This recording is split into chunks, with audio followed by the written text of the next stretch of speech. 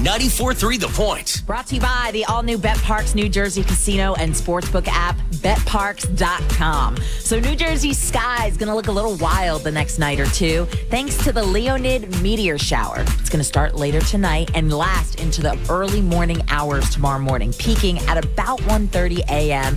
And bonus, there could be another burst of meteors early Saturday morning, November 19th as well. So usually we expect anywhere between 10 to 15 meteors per hour. For whatever reason, this year could produce a burst of as many as 200 meteors per hour. And with Leonids, this can be some of the brightest, most colorful shooting stars out there because they move faster, up to 44 miles per second. Now, the only catch, there are areas of New Jersey that might have some trouble getting the best view because of light pollution. So get away from major cities, go somewhere dark, and enjoy. Get more on our 94.3 The Point app. Lou Russo and Shannon Holly.